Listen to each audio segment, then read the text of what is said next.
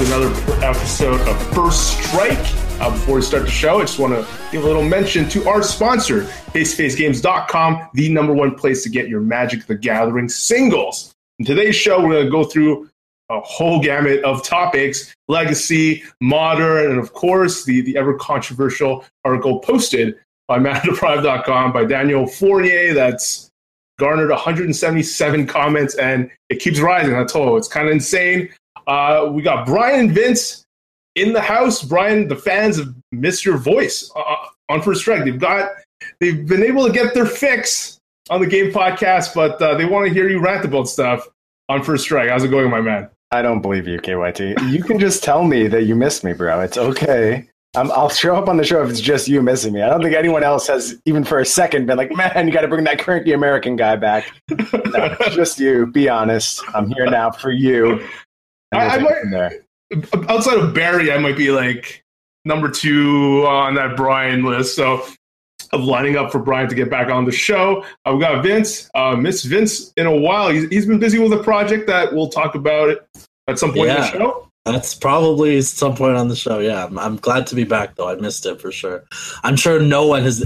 If we're talking about not being missed, I'm definitely up on that list. I think we can go to the comments section of a few videos to find that out. But I'm here anyway, everyone. Deal with it. All right, and our special guest is none other than awesome Canadian judge and Eternal Weekend Legacy top 8 competitor, Seth Black. How's it going, Seth? Going pretty good. Still riding the wave from second place at Eternal Weekend. SCGDC didn't quite go as planned, but still feels good to get performance like that. Like you weren't able to make the show last Monday, and you called your shot to maybe come on as the SCG champion. Sadly, it didn't work out for you, right? Not quite, but I'm still here. Thanks for having me on. We had no problem. I really appreciate that you took the time to come on. We had Matthew Dilks on last week, and he did pretty well at the tournament. And I think he played against you, right? And you defeated him during the Swiss. Yeah, last week at Eternal Weekend, as he mentioned, played against him. I was his second loss in that tournament, and so the Lands versus Eldrazi matchup it's not very good for Eldrazi, but one of the things that Lands runs into is sometimes they draw the wrong half of their deck, and when Eldrazi, like I saw that I needed to take an aggressive line, and it ended up panning out.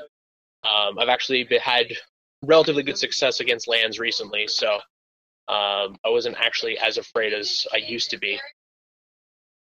How much experience do you have in Legacy? Have you been playing it for a while? I noticed in your Eternal Weekend little quick interview that your top performances include like a 5th place at SCG Worcester this year. So how are you in Legacy? Funny enough, not to sort of downplay that, but they actually Card Titan got that wrong. It was 15th at Worcester.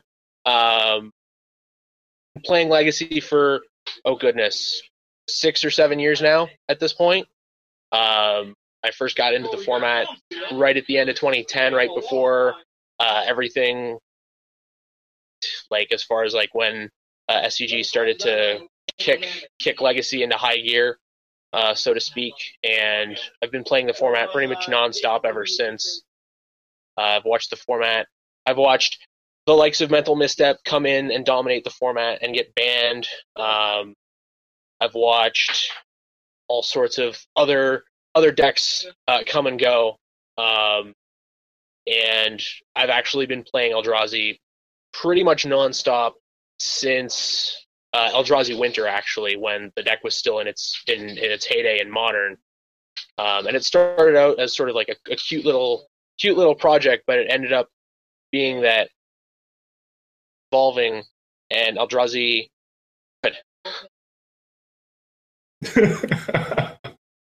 And you talked about how you felt about the format. You think it's amazing. Is it currently just a mixture of a bunch of viable decks, sort of like Modern? How do you view Legacy right now? So there are a lot of people that think that Deathrite Shaman is unhealthy for the format and it needs to be banned. I personally disagree. I think that Deathrite Shaman is, while yes, it's a very powerful card, and if we had to ban a card in Legacy, it would probably be Deathrite Shaman. I think the format is healthy. It's interactive. It's diverse. You can do pretty much whatever you want, and so long as you know your deck and know how to approach the metagame, you're going to be able to do well. Like Caleb Scherer top-aided the DC Open with Storm, and people were complaining about how Legacy it's all these fair decks, and here comes Caleb Scherer, who's been playing Storm for years now, and he basically proved that Legacy always has been and will continue to be a know your deck type of format. So what about you then? When you head into Eternal Weekend, like, did you make any tweaks for a specific like metagame? Was it metagame specific tweaks, or did you go in with a pretty stockish list that you've been jamming for a while? So the list I started off with was relatively close to stock. About 6-ish months ago, True Name Nemesis was on the rise. True Name Nemesis is a problem for Eldrazi. Only Reality Smasher can really deal with it. So I had moved All's Dust, which was in my sideboard last week. It had been in the main deck for about 6 months, but this week I decided that the check pile decks and the Delver decks were going to be a little bit more prevalent. And those decks, while they don't necessarily care, well, you don't necessarily want All's Dust as much against those decks, you definitely want Warping Wail. So I used to have 2 Warping Wails in the sideboard and 1 main deck. What basically ended up happening was the All's Dust got cut to the sideboard, and we maxed out on Warping Wails in the main.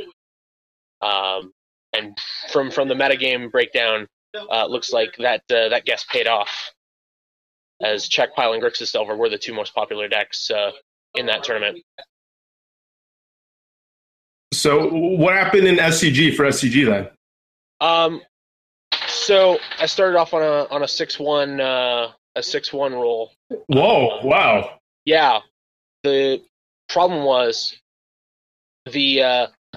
all the luck that I had for the past like week and a half, 2 weeks.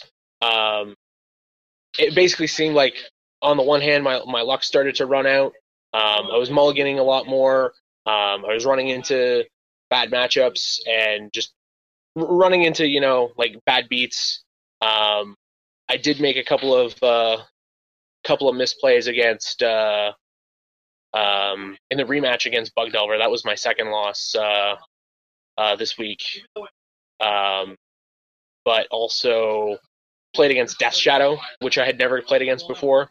And then after limping into day 2 at 6-3, I basically, like, for whatever reason, didn't end up being mentally prepared. Got a couple of hard losses early to Sneak and Show and to Lands, and then lost to the pile, which ultimately knocked me out of contention to top 8. But you actually started. I thought you just fizzled out in the middle. I assume so, but like I didn't know you had the scorching hot start. Also, I see. Like, actually, I didn't realize our guys from last week, Matthew Dilks, actually finished second in the Legacy Classic the very next day, or I assume so. Shouts to him for continuing to do well with Lands. Stuff. Anything you would do different moving forward for your next big tournament from your list for people who wants to pilot it? So based on what I had seen a lot of, it seems like there are a lot more back to basics and a lot more blood moons. I was actually looking at a couple of lists before we came on here, and I saw that people are starting to play things like Walking Ballista or Basic Wastes was the one thing that I'm actually going to end up trying to find a slot for one of those, both to give sort of a basic to search for the lands decks that have Ghost Quarter, but also for the decks that are playing Blood Moon and Back to Basics, as sort of a way to keep a colorless source available at all times for things like being able to activate Endbringer or being able to cast your spells, something as basic as that. And the other big change, sort of looking at the sideboard,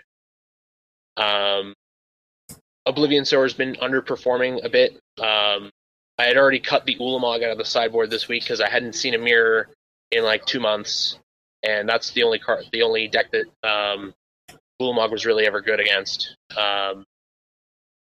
So we might be giving another hard look at Oblivion Sower going into Baltimore. Okay, you had mentioned that to check out the list at top 4. You didn't like that list. You felt that specific Eldrazi list had issues. Yeah. So the biggest issue is Walking Ballista. I personally have never been a fan of that card in Eldrazi.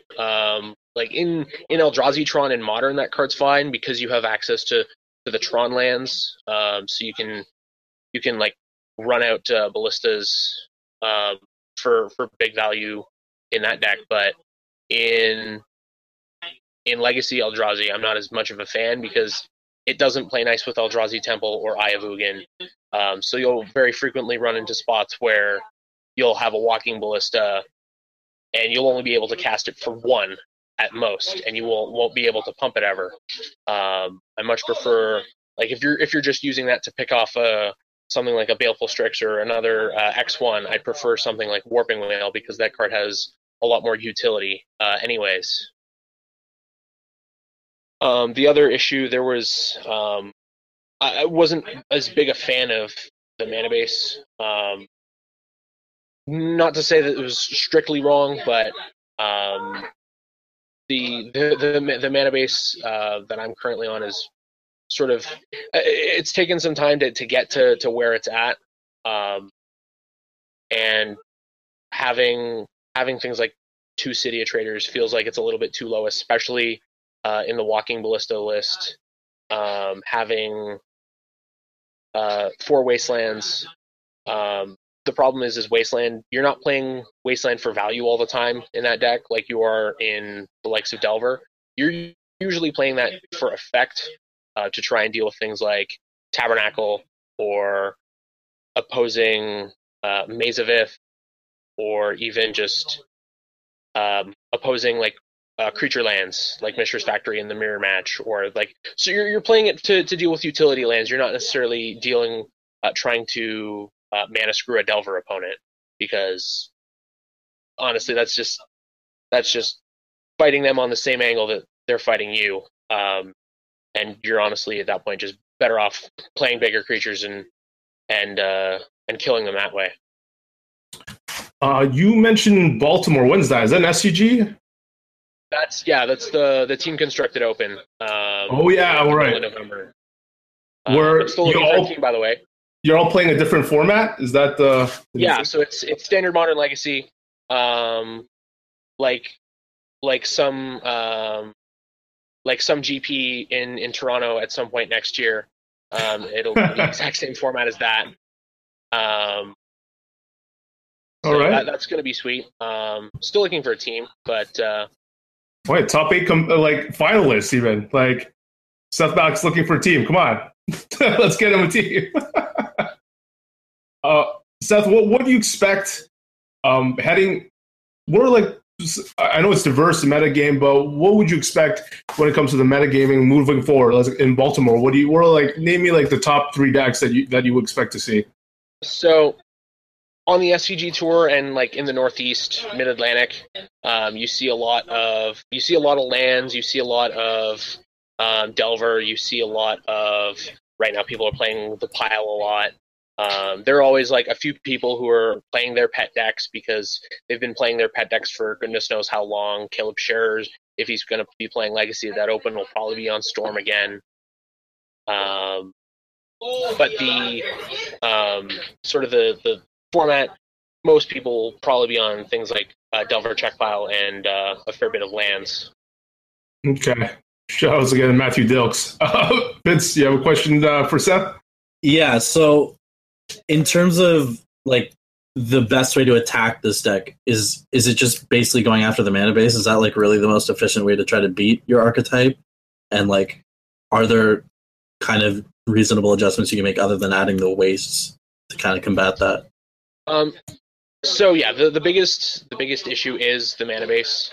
It's a deck where because all of your lands, well, half of them anyways, are tapping for 2 mana. It makes when people are playing Wasteland, Rishon Port, and Ghost Quarter, it makes those cards twice as good because they only have to use one of their Wastelands to cut 2 mana off. Also, things like Blood Moon Effect, because you're so dependent on being able to make colorless mana. When somebody's playing a Blood Moon to lock you into playing mono red, that's a bit of a problem. And the other issue that Colorless Eldrazi tends to run into is the sideboard. Your sideboard options to deal with those types of hate get to be pretty limited. Ratchet Bomb has to do a lot of work. Fortunately, all of the cards that are really good against you all happen to cost 3 mana, so it makes the decision of, what's Ratchet Bomb going to? It makes that a lot easier because, hey, Blood Moon costs 3, Back to Basics costs 3, Ensnaring Bridge costs 3, True Name Nemesis costs 3. So anybody who's trying to say, here Eldrazi, you don't get to play your game, one Ratchet Bomb gets to deal with all of them. So that's sort of how we try to battle back. Makes sense. That's neat. I like that. Ratchet Bomb in 3 deals with everything. All right, Seth, did we miss anything that you wanna? Is there anything you want to mention or plug? I suppose, like we said, shout out to Dilks for being a good sport 2 weeks ago, and also for making the finals of the Classic in DC. Good for him. All right, shout out to him again. You can find Seth. I always find him at a bunch of tournaments that I'm either playing at or helping in organizing. Awesome dude, I'm sure. Super easy to approach, at least in my opinion. And we're going to see you hopefully be on the sweet team at SCG Baltimore, Seth. Yeah. So best of luck, and thank you so much for coming on the show. Thanks a lot. Thanks for having me on. My pleasure. And that was Seth Black, who top 8 at Eternal Weekend Legacy and was actually off to a scorching hot start for the SCG. But he didn't talk about, which brings me into a great seg to the question when we talked about the GP, the team trios constructed. Toronto gets one from the 18th to May 2018, when it was first announced that it wasn't a constructed tournament where it was like standard and you all like share the standard format pool. It was instead one player plays standard, one player plays modern, one player plays legacy. Vince, did you care either way? Well, I'll be entirely honest, no, because I saw the words constructed and I was like, well, it's not a GP for me, but like kind of removing my own personal bias, I think this is really cool. I think it's much better than other types of team constructed formats, which I think like that whole unified thing I don't really like. This is a great way to also bring people together that you might not otherwise bring together, and that's always good community building for Magic, right? Like having a guy who's a legacy specialist that you might not see at your LGS because he's only there for legacy tournaments, and you're a standard player and you kind of reach out. You get to know different people. Also, it just helps people that might not, have a good group of people but be really good at one format, find people to work with. So from that perspective, I think it's really cool. Also, I think just more tournaments where legacy is being highlighted is awesome. I think it's a format that doesn't get a lot of It used to anyway with SCG, but I feel like it didn't get a lot of official sort of coverage, and it's nice to see it starting to show up more. So yeah, it's all good to me. I like it. Hey, Brian, are you indifferent to the whole unified versus triple format? I guess I would prefer triple format. It's just like we've done unified. It's something different. Exposure of a bunch of different formats. Kind of cool to see where top teams' heads are at in each format. I just think it's a lot more information, and more information is always good. As far as the play experience, probably like as far as a good team experience, Limited's always going to be king just because it's different. It's an entirely different skill set, whereas you're just playing modern legacy constructed as opposed to a new format, which Team Limited absolutely is as compared to regular Limited. But definitely this is the preferred format for constructed team tournaments. I would always go with this. I'm really excited because I had mentioned last episode, I believe it was last episode, that I'm really want to see more team trios. And I'm glad that there's, at least to my knowledge, so far they've announced 4. One in Santa Clara, one in Madrid, one in Kyoto, one in Toronto, just because hopefully, like in Limited, we see some of the same teams do really well so that there is some narrative built around like how dominant a team is, because that's usually what's super attractive to me from a fan, just to be able to say, oh my God, like this team's awesome, and be able to follow them from tournament to tournament to see how they're doing. And really glad to see that. And for the PT, at least today, Pro Tour Team Series, all the teams, 37 teams, were announced on the mothership, First Strike being one of them. Shout out to First Strike, among other teams like Face Games, etc.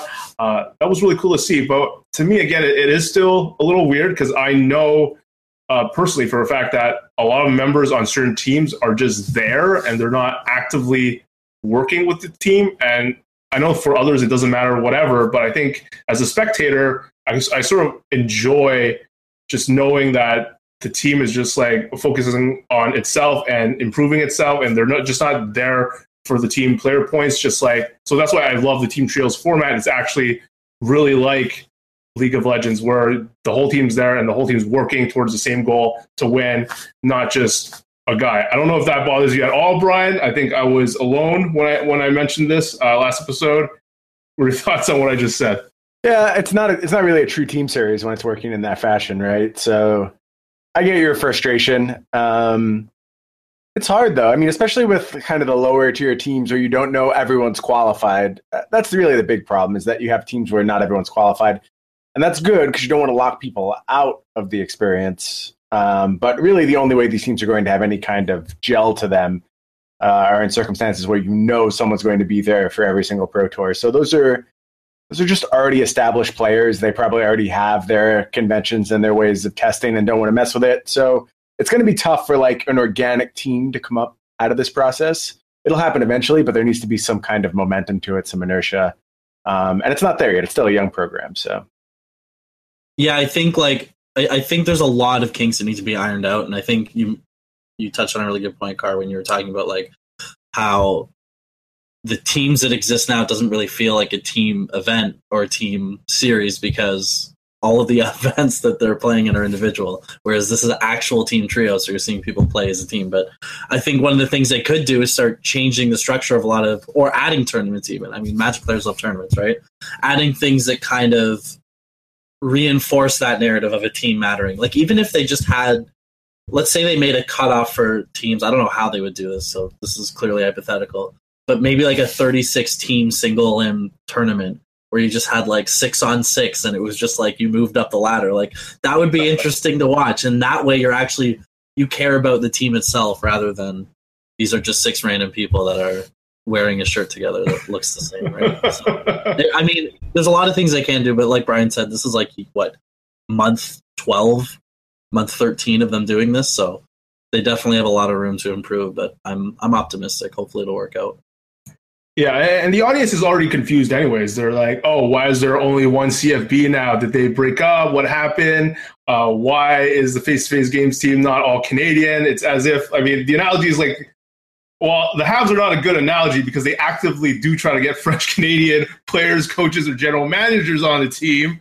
but it would be the same thing as like the Maple Leafs being filled with just Canadians and not Swedish players and stuff like that. So that's just not how it works. Face to Face just happens to be located in Canada, but doesn't mean they have to sponsor a completely local team. Just like, and the local team itself that like all these teams that approach for sponsorship, it's not like they necessarily came together because they live close to each other, right? They're like either friends from a long time ago, or like, hey, if me and Brian were to form a team, we don't live close to each other at all. So that's that. Moving on to Modern, the game podcast has done two. If you're into competitive formats right now, obviously it's the number one podcast. But these past two episodes, the previous one was just an entire show on Teamer Energy. So if you're interested in doing well in Standard, that's a must listen. And just recently they did an entire episode on Modern, and I've gone through half of it. And again, it's killer stuff. Shouts to you, Brian. Good job. Thank you, sir. I appreciate it. All credit to Jerry, as always. I'm just some random guy who he brought along with him for some reason. So, so for everyone wanting to get the entire lowdown on Modern, go check out the game podcast, the main podcast that I recommend. Like at least the top 3 podcasts to listen to outside of First Strike. Brian, last episode we had just briefly mentioned that this Modern New Look Modern Humans deck ended up taking down SCG, and here again it wins a classic. And I was wondering about your early thoughts. I mean, Doug and Rob weren't sure exactly how Mantis Rider fit in, but a lot of people in the chat said that all these hate cards just like slow the game plan down, and Mantis Rider did a lot of work on camera, being the source that clocks your opponent while all these other cards are just bothering your opponent's game plan. So what are your thoughts? Yeah, the deck's fantastic, and it was very clearly fantastic. It's just like a amazing piece of deck building. And you're right that Mantis Rider is key in that, in the old Hate Bears deck, you kind of sit behind this wall and you hope you can plink and dink them out 2 points here, 3 points there, and, eventually generate a little bit of card advantage and squeak the game out that way. This deck just kills you. Like, the game's over very quickly. It has access to both insanely disruptive draws and some really strong aggro draws. Like, the key to this deck is the mana base. I hope that's apparent. Like, the fact that you can just play the best humans across all colors. What you now have access to is a mishmash of creatures, which are benefiting from tribal synergies in Champion of the Parish and Mayor of Averbrook, and also are the best disruptive cards in the format.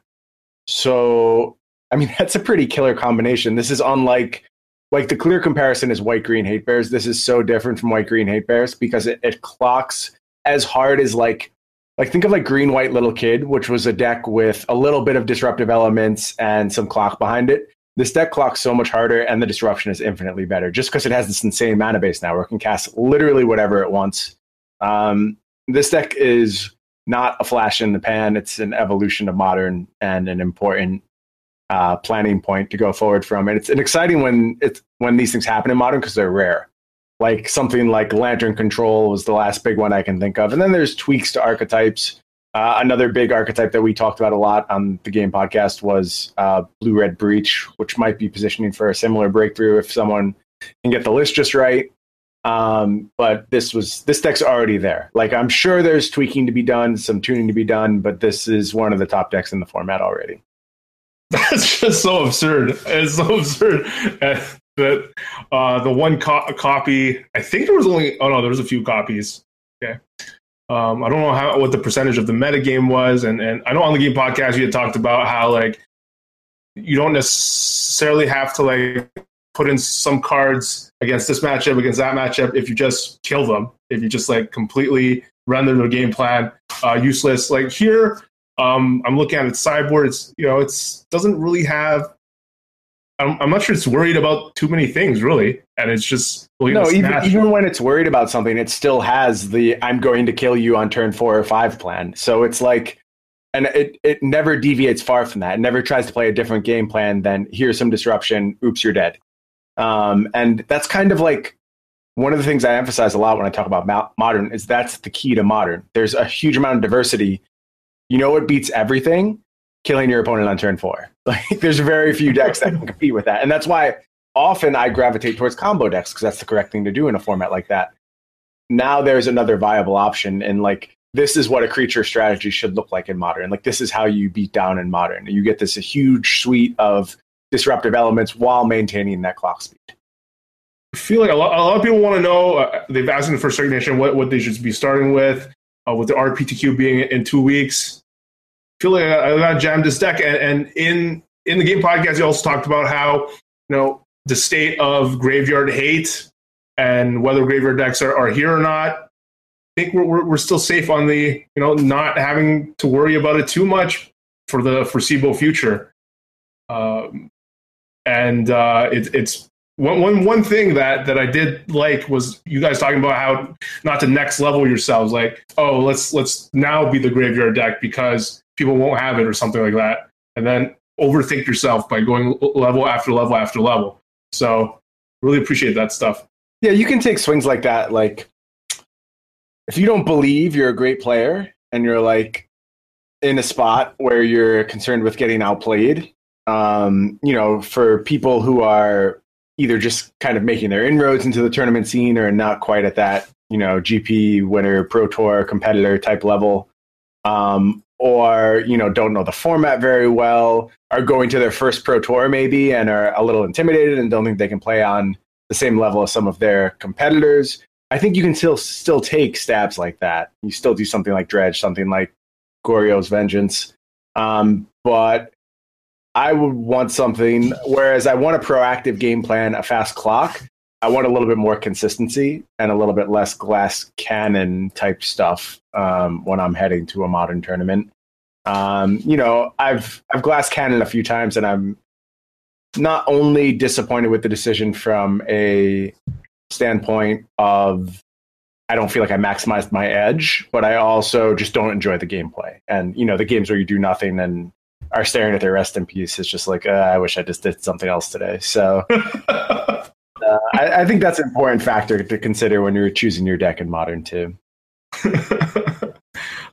So do you think this archetype is the type of archetype that sort of will tweak the metagame around it and then will become slightly less powerful? Or do you think it's the type of thing that's just going to kind of continue to see a lot of success and iterate on itself and just become better? Because it kind of seems like it's going to be the latter, given the amount of options the deck has and how difficult it is to really attack it effectively. There's a lot of strategic options. The clock is always going to be there, and its hate cards are number one, main deck, number two, flexible. I mean, Meddling Mage has great names against the vast majority of the format.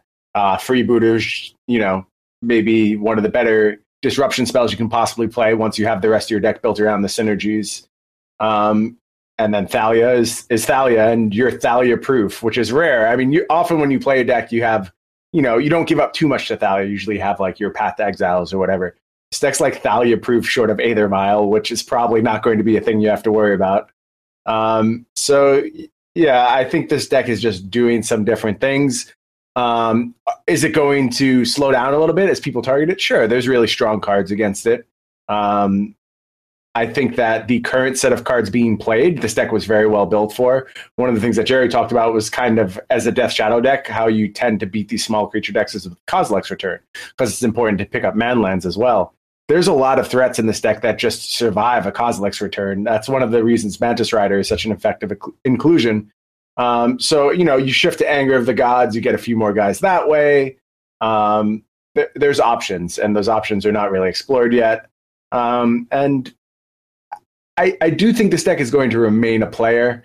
It's probably going to peak sometime in the next few weeks.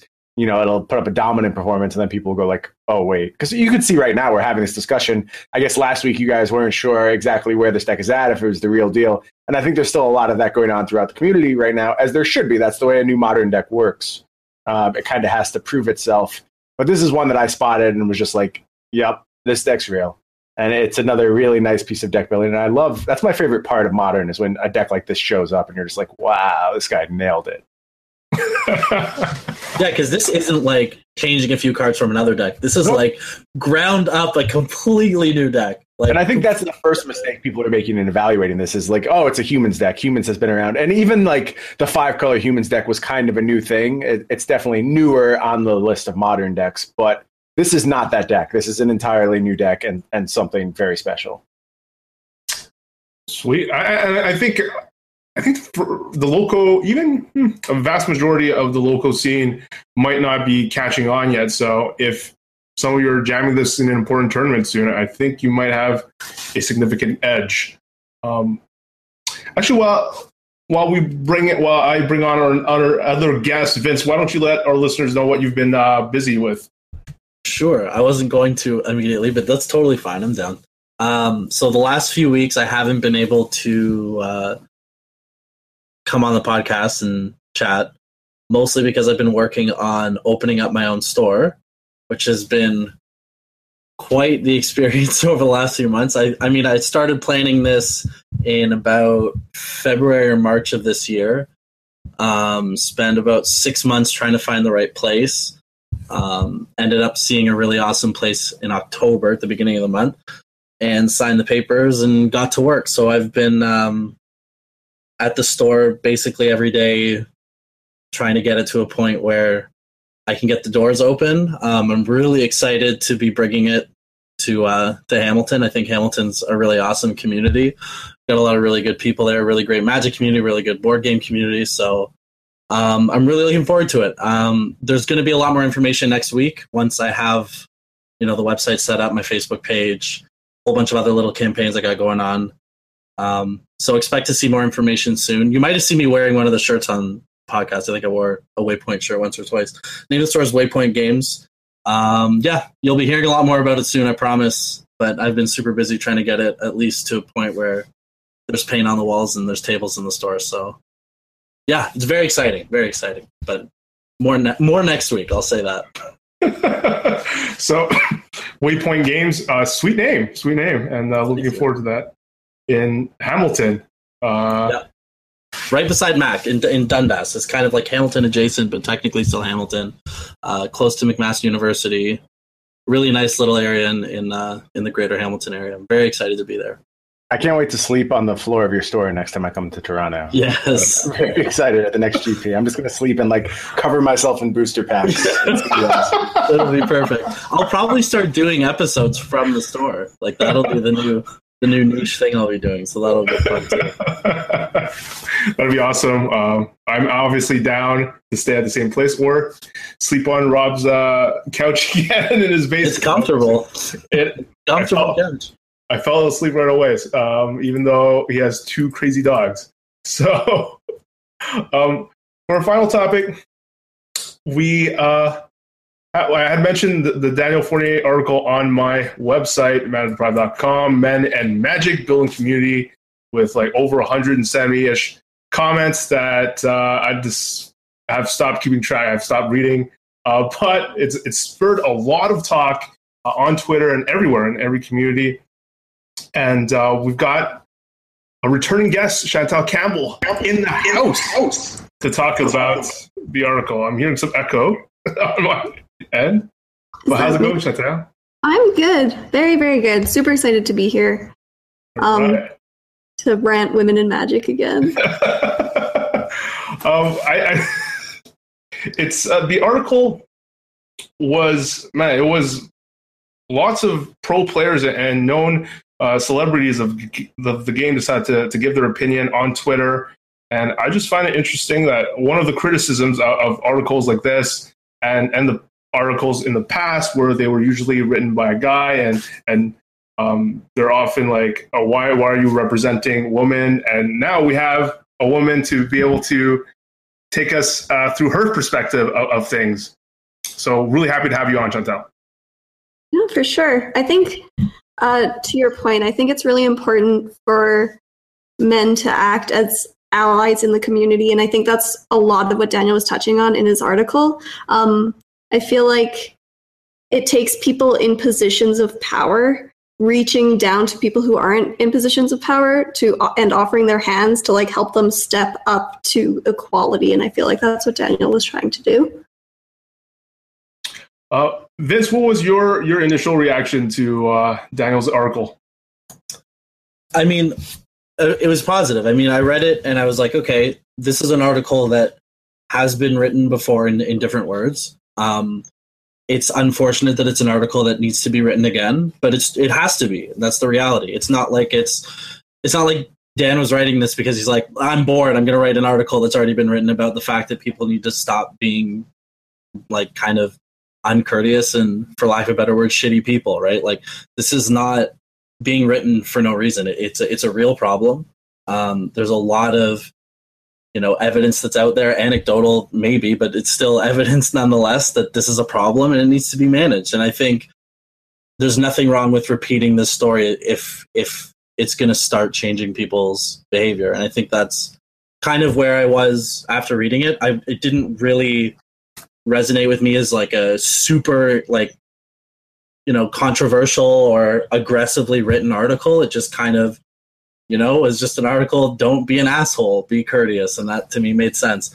There was one comment that he made in it that was something along the lines of, I think the best metric for defining if we're doing a good job as, being inclusive is seeing more women on the Pro Tour, and the number of women on the Pro Tour being, the statistic to use as a way to sort of like a yardstick to figure out if we're doing a good job. And I think that that's problematic for a lot of reasons. But otherwise, the article still is sending a very clear, positive message about trying to promote general good behavior among everyone. And I think that was the main premise of the article. Then what happened was Twitter exploded about the comment Dan made about the Pro Tour and just like latched onto that problem. And that to me was just like very confusing, and it just felt so misguided, and it just completely detracted from what the original premise of the article was about. And I felt like it just felt so odd that was where the Magic community wanted to kind of stake their claim. Like, you're really going to go after this article because the author made an opinion about what they felt like would be a good metric for seeing equality in Magic. Like, that wasn't the premise of the article. The article was talking about things we can do to try to promote women feeling comfortable in all aspects of Magic, local game stores, competitive Magic, wherever.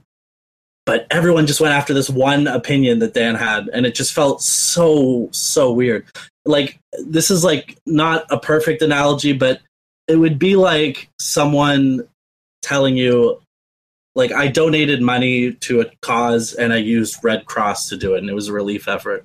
And then someone just going off on you for using Red Cross because Red Cross isn't the best way to donate money and there's so many other options that are better. And you're just like, why are you, like, you might be right and you may have a point, but you're kind of an asshole for doing it, and you're taking away what I'm trying to do here, which is make a positive difference. And that really bugged me, to be honest. That threw me for a loop, and it kind of was just like, it's just such a weird and negative way to come at the issue that really threw me off.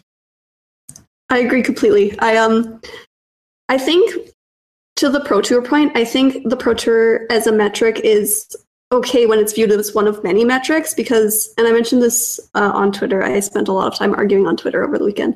I think that as a competitive player, you have to ascend through a lot of levels of harassment to get to the Pro Tour, from their like first LGS experience with dudes being like, oh, a grill, and like shitty anime girl play mats, to like having to prove yourself over and over again in PPTQs and RPTQs, and to like feature matches where you know that Twitch chat is just going to be this nightmare cesspool. Like, to go through all of that, I think really, if you're able to do all of that, you're like really proving that you're able to get there. I lost my train of thought. Yeah. I think it needs to be viewed with other metrics.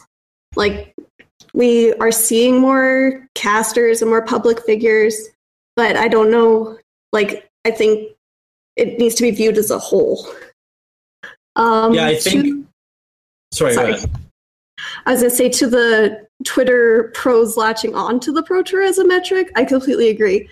I just was astounded by the number of pros who would talk about the Pro Tour as a metric being the thing that they want to pull from this article. And I'm like, you have this huge reach. You could reach thousands, if not like tens of thousands of people, to be like, hey, let's work together to make Magic not such a shitty community. And instead, this is what you're talking about? Like, really? Yeah, exactly. That was the thing that, and now look at us, like we're talking about this article rather than talking about what we could be doing as a community. We have to talk about the fact that people were just responding to this completely irrelevant minor detail point in the article. And that was the part that I'm like, and you made the perfect point. They have a platform. They have a following. They have, especially, and I'm not going to name names, but especially the person who was most aggressively like anti-Dan's article. I imagine the people that are following him, not to make a judgment call, are probably people that would benefit from hearing him say something like, maybe we could make a difference. Maybe we should try to be a little bit more courteous at the LGS level. But the other thing I wanted to say, just to touch on the point about the Pro Tour being the metric, I think this was actually written in the counter article. I'll say the name because there's a public article. It was by Matt Sperling. I think he mentioned something about the fact that there would be a delay in terms of, let's say at point right now, everyone was completely inclusive, if you even want to use that as a term, and there was no sort of community barriers for women playing Magic today. You still would not see a sort of the amount, an equivalent amount of women at the Pro Tour level, just because of the amount of time it takes from ground zero to the point of being a pro to just get the skills you need to get to that point. Like, I've been playing Magic for 10 years. I'm not even close to being good enough. And I haven't had these issues, right? So it's not the kind of thing that you would expect to see, within 12 months of the community becoming more inclusive. So I think that was one of the major reasons when I read that. I'm like, well, that's not really the best tool to use. But yeah, it's definitely one you want to be looking at. It's definitely one that can help you come to a better answer. And I think it's really important to not look at just statistics and listen to people. Like, people's stories matter. It's not just like, oh, that's one example of there's so many people and there's so many, different LGSs and so many players that you can't look at one story, but that's what we have to work with. If these stories are being told and if there are people saying they felt uncomfortable at every level of the Magic community, whether it's LGS, whether it's at a GP, whether it's at a PTQ, those matter and they're real. Like, you can't just discount them because it's not rolled up into some fun statistic for you to analyze, right? And that's where I think there's a lot of sort of valuable information to glean, is from listening to people's stories and listening to their experiences and trying to sort of expand your perspective on the issue that way. Yeah, I think a lot of more analytically minded pros get caught up in hard data, but I do think that if you try to capture this in hard data, like, it's going to be biased. It's going to be biased no matter what you do. And when it's like, every woman Magic playing friend I have has stories. Like, we share stories. It's ubiquitous. I feel like that transcends being anecdotal. Exactly. Yeah, 100%. I mean, that's now no longer just a story. I completely agree with you. The other weird thing was a lot of sort of the topic of conversation skewed from being about, again, the proactive kind of pragmatic solution of let's try to be a better community, to talking about things like, gender differences in competitiveness and biological differences between men and women, and that men are more likely to be competitive. And that's one of the reasons why there's more men on the Pro Tour. Or, it's just like, even if, let's just hypothetically say everything about that is true, men are more competitive than women, which, first of all, is completely up to debate. It's definitely not something that's factual. Even if all of that was true, the point is we still know that there are women who want to be playing on the Pro Tour, who are competitive Magic players, that are feeling like they're not being included, that are feeling like it's a struggle for them to get there because of the fact that they're a woman. And that's regardless of all of these other generalized statistics about, biological differences between men and women. This is a problem that's currently affecting the community. So I don't know why that conversation even ended up happening in tandem with this article. So yeah, I feel like it's a bit of a cop-out for people to be like, oh, women aren't as competitive, so I don't need to deal with this issue. But, like, have you seen soccer moms at a bake sale? Like, women are competitive. Very true. Yeah, I mean, again, like, we know there are professional female Magic players. We know there are competitive female Magic players. That's good enough to justify us saying women want to play Magic too. They want to be good at it. Let's try to make it as inclusive at every level as we can.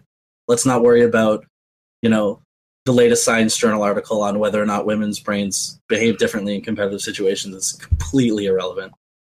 I agree. Chantal, I'm curious. Megan Wolf wrote her article in the middle of 2015. We're about like over 2 years now. And I don't know if it was probably intentionally, Daniel sort of updated us on the situation, the same type of paragraph structure and order, going through visibility and girlfriendication. Just wanted your take from your perspective. Dan said there has been some progress made in the visibility department, but a lot still more has to be done. From your perspective, has some stuff been done over the last 2 years that you felt they've done a good job on? People have done a good job on?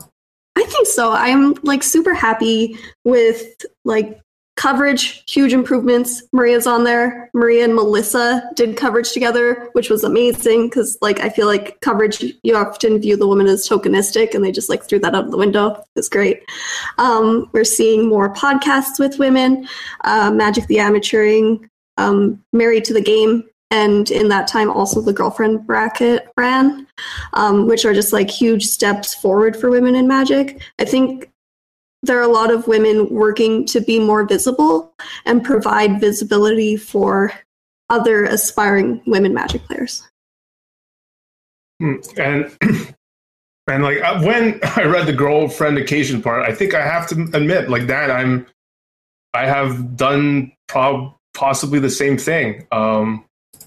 That's Alexander Haynes' girlfriend is what his example, but I don't know if it's because of that or just because I know Alex is more known in the community.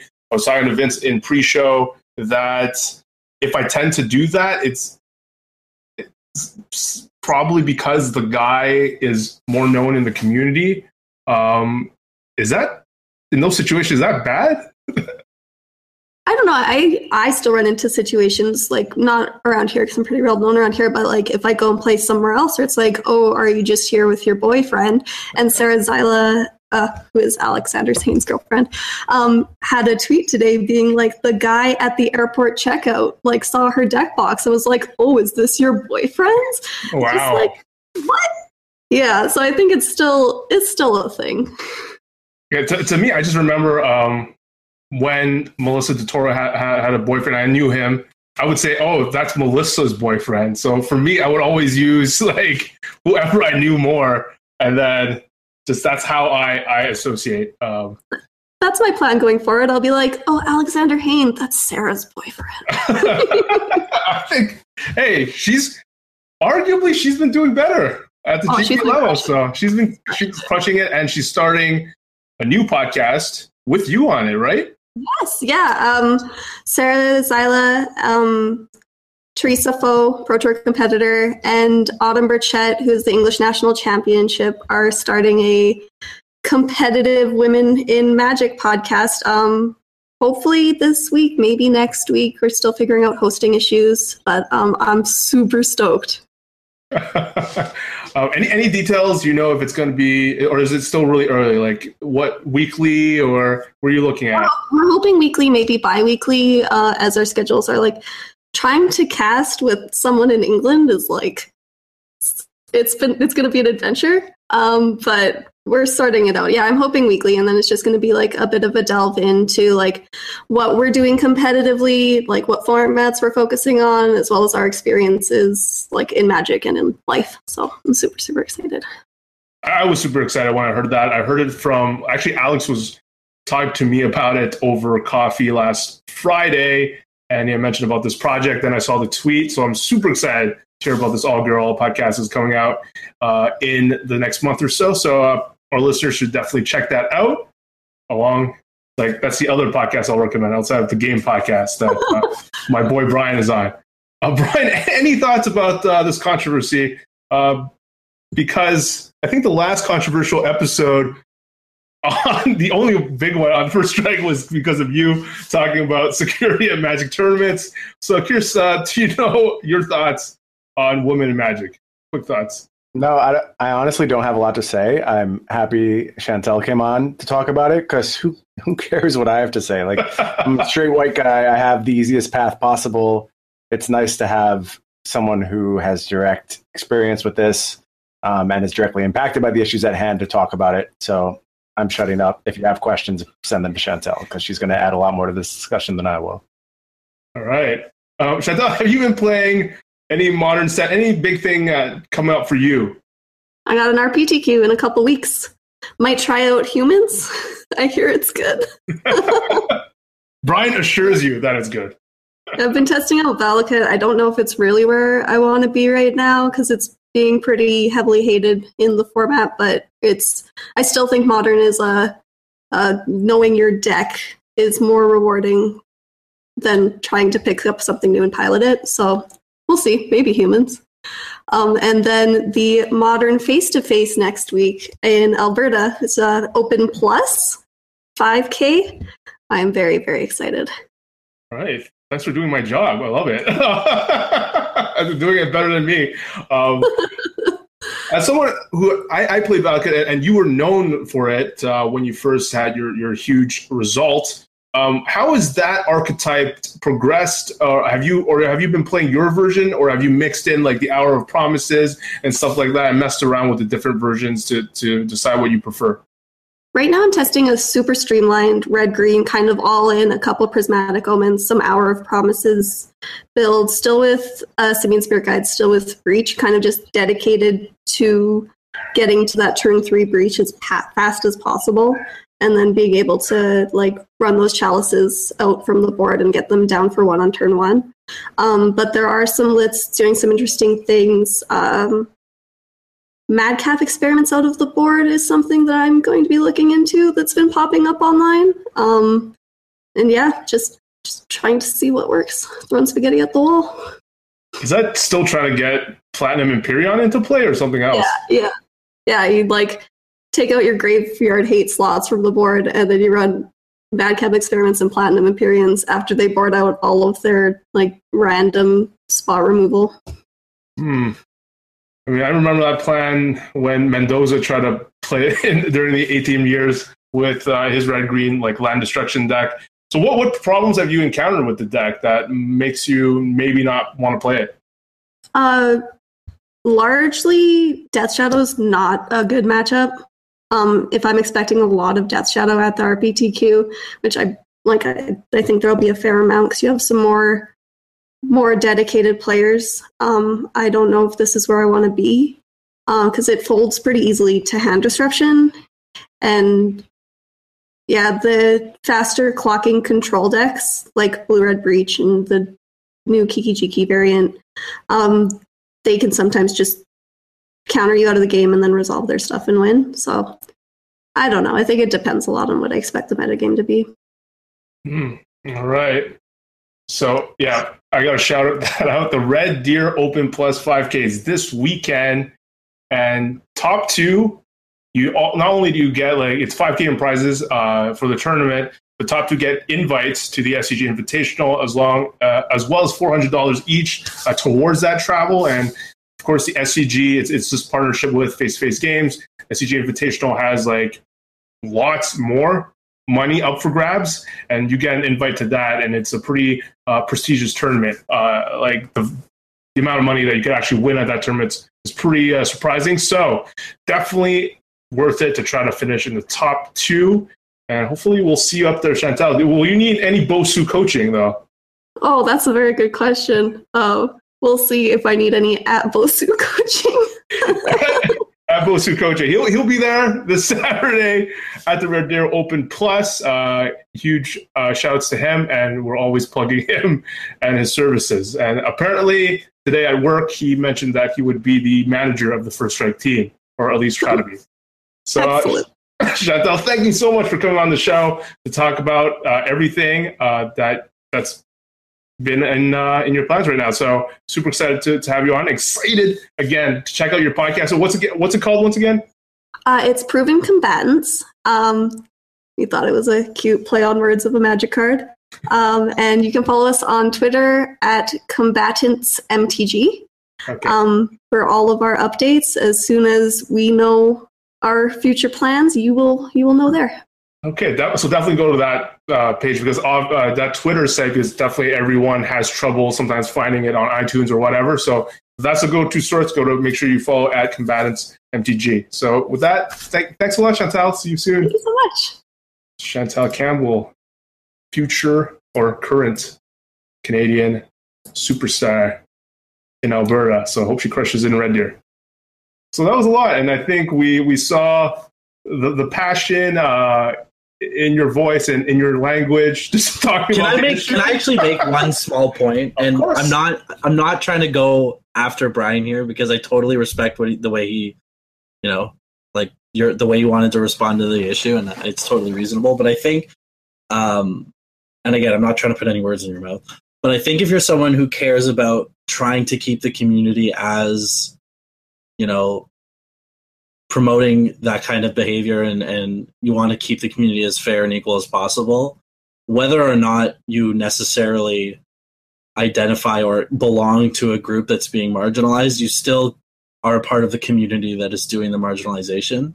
And I think that might not justify you to say anything on the topic, but I still think it precludes you to have the right to say, I'm not comfortable with how our community is handling this issue, or I would like to see change on how our community is handling this issue.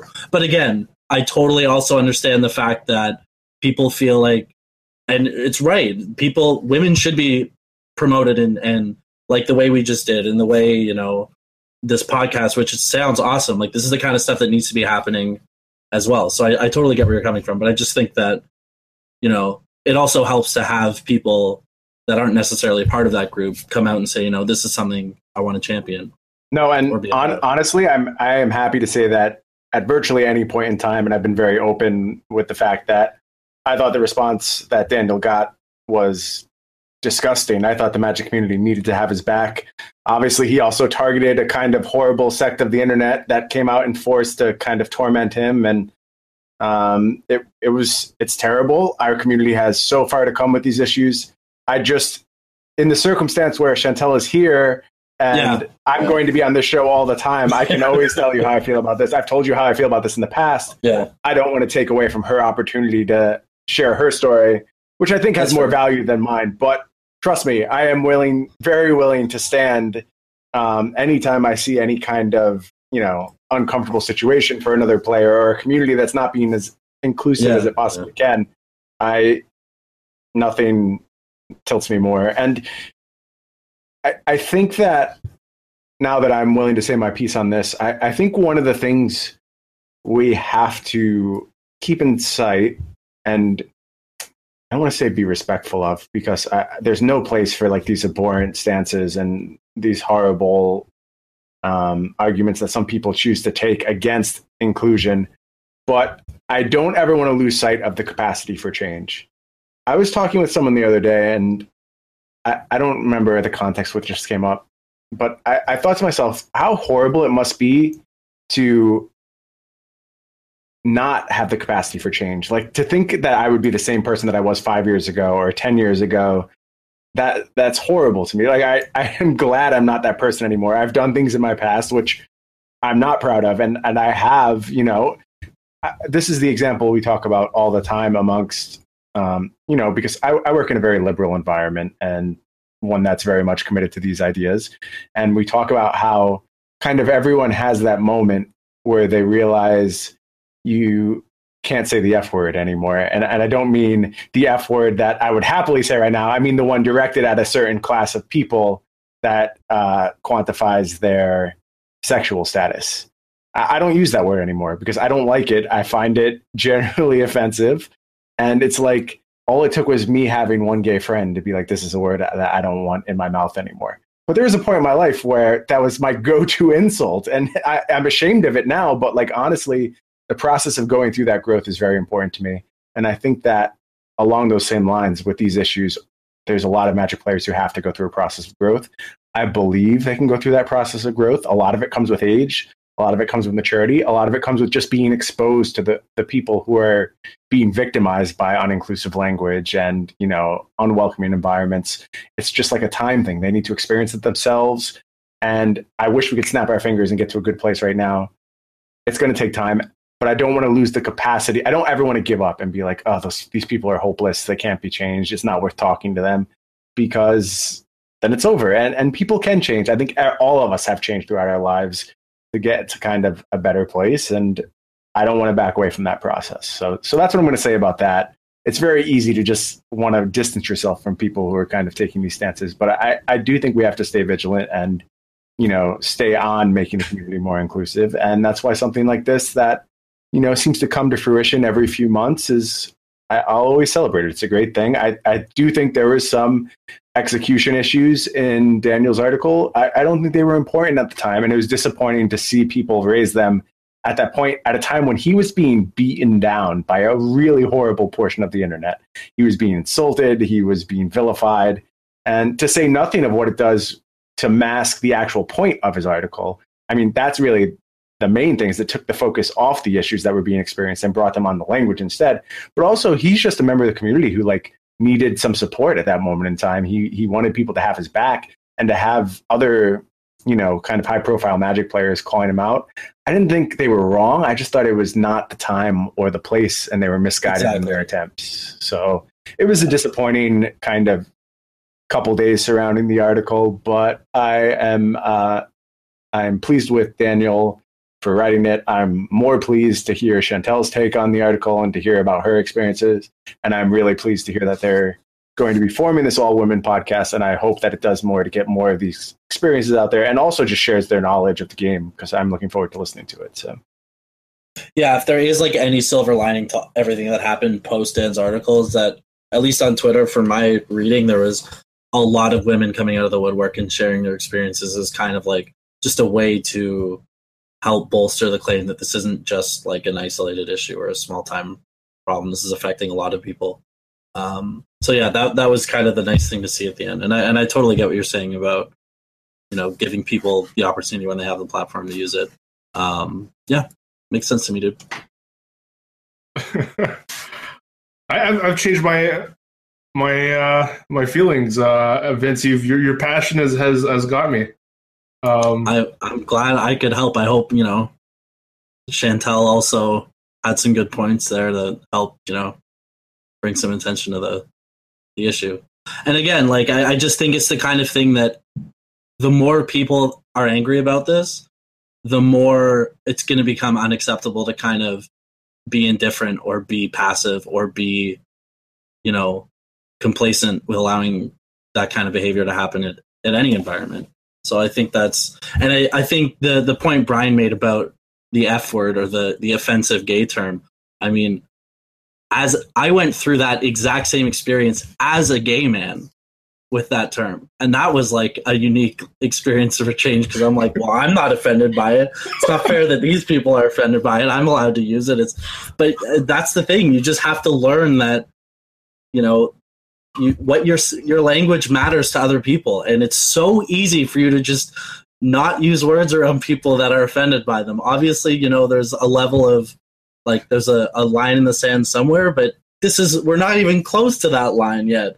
We're not remotely close to that line in the sand where you're okay, we're being a little bit too aggressive with our censoring ourselves. So it's just such an easy fix. And it's why are people resistant to it? I'm going to get angry again. So yeah, I'm glad to see people sharing their experiences, people coming out and talking about, this kind of stuff. And hopefully we'll see some positive movement going forward. We have, that's the other thing too. I don't want to discredit the fact that I think there has been a lot of good progress in the last few years, but there's definitely more to be made. All right. I apologize for my language, Vince. I'm sorry. Again, not personally offended. It's not, but I mean, people are, right? So, and that's totally valid.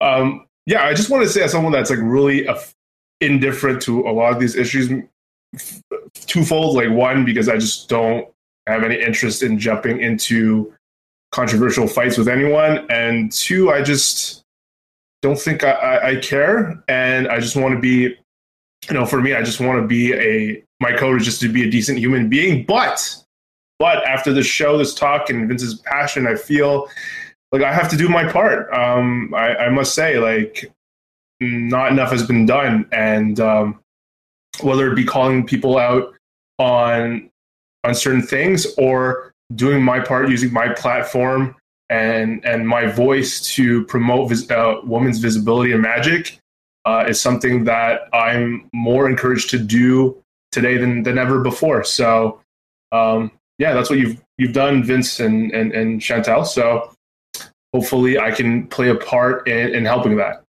And with that, we'll end the show by thanking our First Strike producers, Brad Vickers, J. Thomas Eaton, Matthew Kelly, Jonathan Good, Kyle Smirchik, Derek Pite, Adrian Murchison. Shouts to all of you for supporting Cast. A lot of you supporting it since the beginning of the Patreon. Means a lot and helps the show. And really excited that we actually have our Pro Tour team and they're headed by Doug, good old Doug Potter, host of the show. And you can check out live coverage starting this Friday on twitch.tv/magic. And in their article describing the team, like out of all the 37, they basically positioned us as the underdog team of the tournament. So hopefully our guys can prove everyone wrong. So that's the best narrative part. The underdog story is literally the best narrative, tried and true. And hopefully, I think we're the only podcast team, so pretty sweet about that. Also, and for anything else, guys, we're good. I think so. I take that as good. So for Brian, Vince, just a quick double plug about. There's going to be news about the store I'm opening very soon. Okay, just keep an open mind, friends. I promise there'll be more coming soon. I'm going to do a scheduled tweet that tweets out every 6 hours. There's gonna be news about the store. He's running it for months. Yeah, never. Waypoint Games is coming. Waypoint Games is coming. All right, love it. Brian, Vince, and I will see you next Monday. Depending on the results of the PT, we'll probably get some either teams from the First Strike team, members from the First Strike team, or members from the Face Games teams, or whoever that made the top 8 or even one we might be having on the show in the next couple of weeks. So excited about that. So thanks for supporting us as usual, and we will see you next week. And hit us with a thumbs up on the YouTube channel if you're watching live right now, because it helps us out a lot. So thank you guys, and see you Monday.